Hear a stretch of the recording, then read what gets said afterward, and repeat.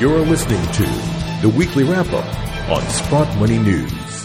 Happy Friday from Sprott Money News and SprottMoney.com. It's Friday, January 31st, 2020, and it's time for your Weekly Wrap-Up.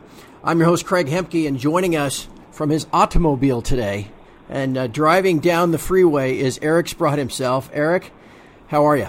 Well, I'm pretty good so far. I got to make sure I don't whack into something here, but the traffic seems to be pretty good. So let's drive on here. No pun intended. No pun intended. All right, both hands on the wheel, my friend.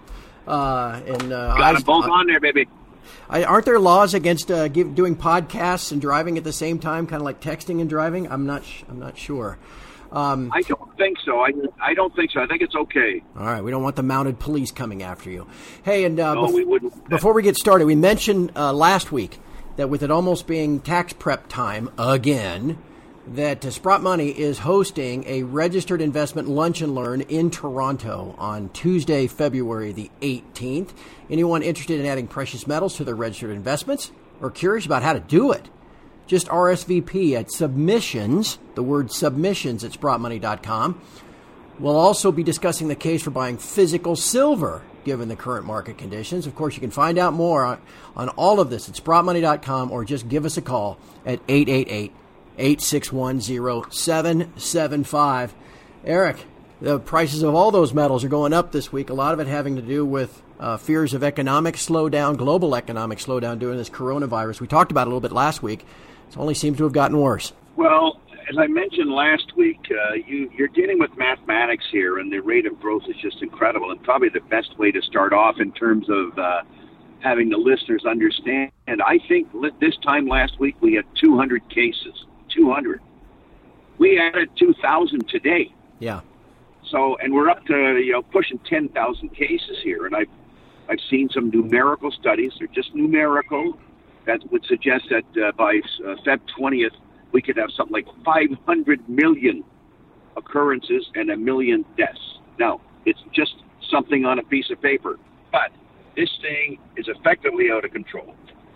Our health authorities seem to do everything but health. Yeah. You would think they would kind of warn you about what is going on with the coronavirus, and they always seem to be a little late to the party. So, for example, there is human-to-human transmission. Who's kidding who here? Do you think 9,000 people went to the fish market in Wuhan? Forget it. People, it's transmitting itself human-to-human.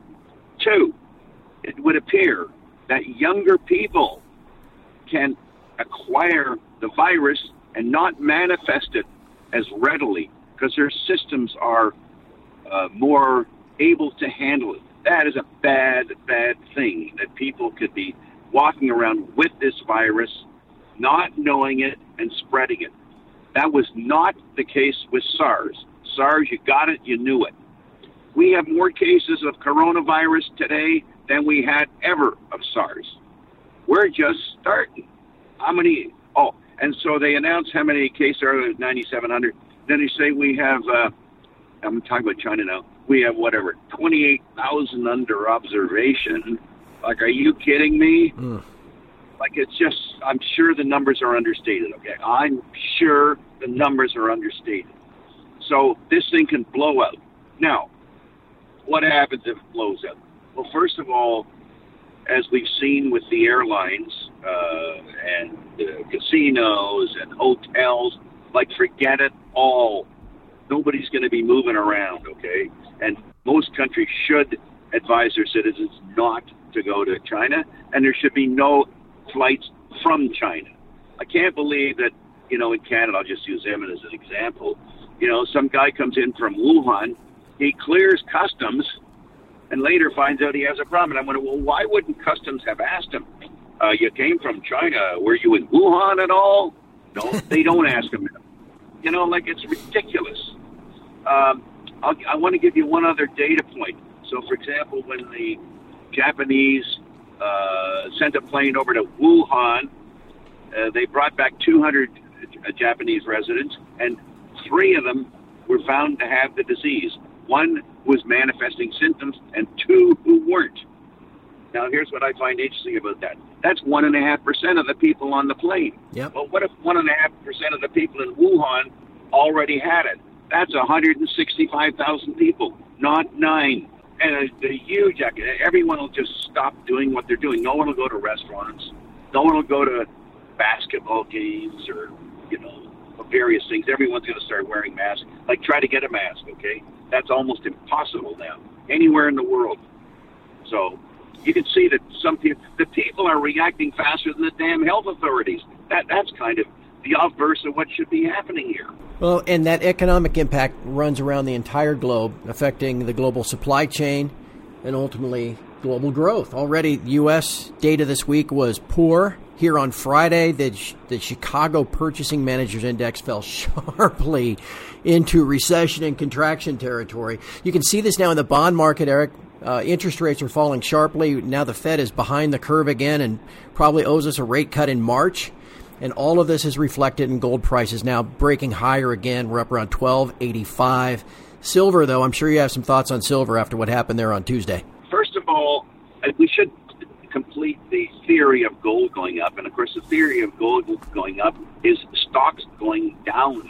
As you mentioned before we started this call, apparently the Chinese stock markets will open up on Monday, like God forbid what they're going to do.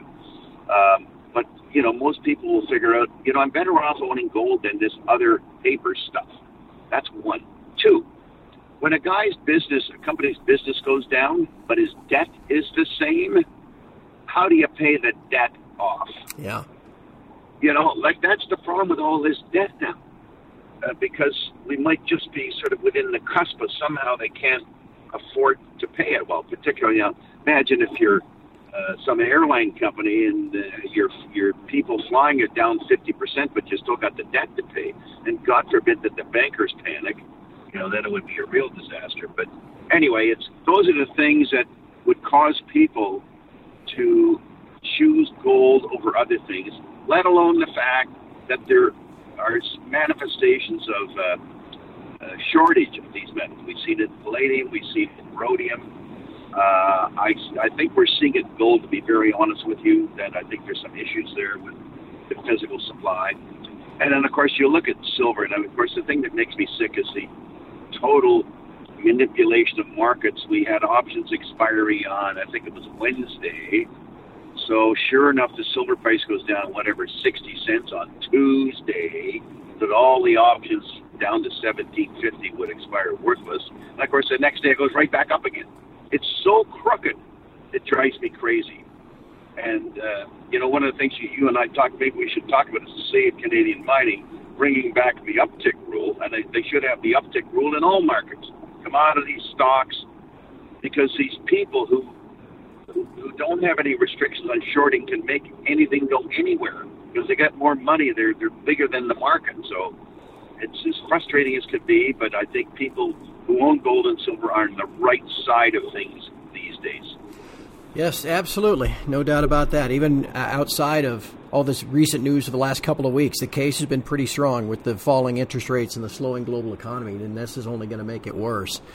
It does set us up, though, for an interesting year in the shares. You mentioned, man, if we could get that Save Canadian Mining initiative to gain some traction, maybe we can post a link to that this week, get people to check it out. I do have a lengthy list of names that were sent in, Eric, this week. Before we get to them, I thought I better just double check, see if there's... Not in particular. I think we should move on to the stocks. Okay, let's do it. And again, as Eric mentioned, a good thing to watch Sunday will be if the Shanghai and the other Chinese markets reopen. If they do, it'll probably be rather volatile. If they don't, that'll send a sign too. So watch for that Sunday evening, U.S. and Canada time. All right, Eric, I've got a list of names. And again, I want to thank everybody for sending them in each week. We had about 15 names this week, and about half of those Eric did not have an opinion on, was a company maybe he didn't know much about. So if you don't hear your company mentioned, it's because of that. But Eric, let's start with one that you do know something about. How about Balmoral, however you say it. Oh, sure. Balmoral is very interesting, and it probably would, when I make comments on Wallbridge, people will understand more why Balmoral is interesting. And I know that I think the company on their website suggested I'm just under 10%. I may, in fact, be over 10% now. I'm sure I bought some shares this week. It's just in the Sunday Lake Deformation Zone, which is the area between the Detour mine and the potential Wallbridge mine here. They're actually the larger landowner. They've had some pretty stunning results there from time to time over probably the last decade, but never been able to stick it together. But perhaps the more Wallbridge announces results, and perhaps the more we understand the geology and how the manifestation of the gold, then perhaps Wallbridge can start sticking a few things together and come up with some kind of resource that the market will find interesting. So it's a stock that I'm active in, and I think it'll do well. Let's go to Wallbridge. Great results, and a lot of folks want to hear your opinion on it. Interesting, of course, those predatory short sellers immediately attacked it on the news, but then, hey, it turned around and rallied 20% the next day. What do you think of all that?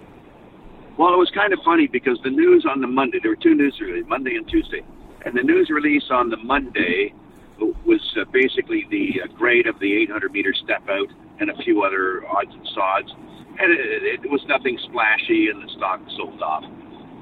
But the Tuesday release was so incredible, and I could tell the listeners, if I could buy this stock, which I can't, boy, would I be buying it. Now, what was interesting, well, first of all, the headline number was 44 grams over 19 meters. To die for, where do you get that? And then they come along and they say they got a 120-meter intersection with 6 visible gold intersections in it. 120 meters? Are you kidding me? And this is way down in the Tabasco zone. Then they say, well, the dimensions are 400 meters wide, 500 meters deep, 15 meters wide, and the grade's 10 grams or greater. And if you can multiply those three numbers, put in the specific gravity, you come up with a number of 2.7 million ounces. If you can multiply, okay? Now I've done it for you. So we got 2.7 million high-grade ounces there, and the lowest intersections at 850, they're going to drill a hole down to 1,500. That would more than double that number. They're going to drill a long strike. That would more than double the double number. You could be up 4 times bigger, i.e. 10 million ounces if they were to hit in those two. A wide step out of 400 meters and they step out down to 1,500 meters depth. They also informed us they got 4 kilometers of the Jeremy Pluton here on their property, and we've only got 400 meters of strike length so far. Well, my God, they could be 10 times bigger. I've tried to figure out how the gold manifests itself in 2 different directions. We got Tabasco goes north, west, southeast, and the other ones strike almost due east, due west. Oh, by the way, I want to thank a couple of the posters here. I enjoy reading the posters who spend time studying these things, as of course I have to spend time studying these things. And there's a couple of guys, Jeff DeOro, Mark Hanna, Arvin Lar. These guys, they spend a little time at it, and believe me, it's helpful because I'm looking, they're looking, and you want to make sure that you figured it out here, and it's good to have other people share their wisdom on it. So, but the reality is that it's a huge opportunity here. And this whole discussion I've just had is just the Tabasco zone. Right. We're not dealing with the low-grade open pit stuff or the lower-grade bulk mining underground. So, when a couple of times back when I said that, there could be tens of millions of ounces, there's nothing I feel more confident about than that today. Holy so it's all. Yeah. All right. Well, take that under advisement. Let's move on to Sokoman. Yeah, well, Sokoman is drilling in Newfoundland, and I'm involved with something called Newfound Gold that just came up with a 19-meter intersection of 89 grams. And it looks like the geology in Newfoundland is a little Fosterville-like. It's early. I know the people at Sokoman think that their property is Fosterville-like, and I know that Newfound Gold looks Fosterville-like, but it's very early, so we got to wait for some more drill holes to play out, but boy, there could be some things happening there. 3 more quick ones to go. How about Abcourt? Well, Abcourt, I only know it because they have a mill in the Abitibi region in Quebec. And the names come up because they're, one, a producer, two, they have the mill. It's near the Fenelon property, so it could be of some interest to Wallbridge. I have nothing that says they do or don't, but and it's a cheap stock, so I don't own it, but I'm aware of it. Canadian Palladium. I like how that kind of rolls off the tongue. Yeah. Well, I was pretty active in palladium stocks a week ago, and that's one of the ones I bought. A lot of these companies have major deposits where the grade wasn't quite there to make them economic, but when you take the price of palladium from 1,100 to 2,200, it makes a lot of things economic. So that's one of the ones that I think has come onto the economic playing field. So if palladium can hold in here, and by the way, I'm a little mixed on what palladium and platinum should do in an economic weakness, because they're used a lot industrially. Right. So I think the jury's out on whether or not these would lead to trade. I'm very certain that gold and silver will command a lot of interest from investors. So, but platinum and palladium, because they're used in the car market, and the car market might start shrinking here. Right. We got a little more analysis to do. I think I saw something. Copper's had its longest losing streak since 1986. To that point. Exactly. All right, one more. Exactly. How about Pure Gold? Well, Pure Gold is in the Red Lake area. They announced some pretty good results here this week. They've had good results all along. They've got a good ore body of high grade. It looks like it could easily expand. I mean, they're in exactly the right place. Former mine, drilling around the mine, high grade.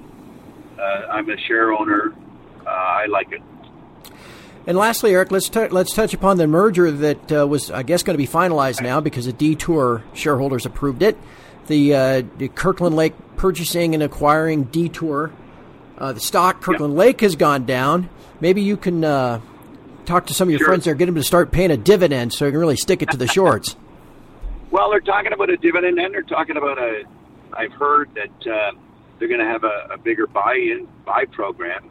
We'll see whether that manifests itself or not. I thought the most interesting thing, and I wasn't there for the meeting, but I understand that the shaft at Macassa is going to be built a year sooner and $100 million less. So that's very good, because then maybe we start getting an uptick in production in 22 or maybe even 21 from Macassa. I personally think that Kirkland has stolen Detour. Of course, with a rising gold price, Detour was going to way outperform Kirkland, because the margin they're making on the gold is increasing much more dramatically than the margin that Kirkland's making on the gold, because they already make way too much on their gold because of the Fosterville grade. So I think it's great. I'm very interested to see whether Detour can get their mill increase approved from 75,000 tons a day to 90. That would be, a nice 20% increase, and I bet you most of that's just gravy. So, and I think they've had a good fourth quarter. We don't know the results yet. We know the mining results were good. We know that Kirkland's quarter was good. So I think good things are going to happen. The stock's been very active and strong today. So hopefully we're through the jitters about the low margin Detour gold. There's going to be a big addition to the cash flow of Kirkland, and I think we can all look forward to some of that helping us out. Don't they have $700 million in cash or something, Eric? I think it's $800 million. I'm $100 million short. And I think the cash flow is going to be like $1.5 billion or something per year now with Detour in there. So by all means, no shortage of. Yeah, I just think of all the people selling their shares because they think there's maybe a better deal out there. I'm not so sure. Not so sure. All right, my friend, it has been an interesting week, and boy, is it going to be interesting as soon as Sunday night to kick off a new week. Hey, one last thing. Who do you got in the Super Bowl? I think I like your Kansas City team there. That's what I'm talking about. Good. There you go. Who are you picking? Yeah, you can imagine who I'm picking. I'm dreaming about it almost every night. I still can't believe that they're actually in the Super Bowl. It's astonishing. Well, don't drink too much on Sunday. Okay, I'll try not to. I'll be sitting there watching the Super Bowl, checking my phone to see how the markets are opening in China is what I'll be doing. Oh, no, that's awful. Yeah.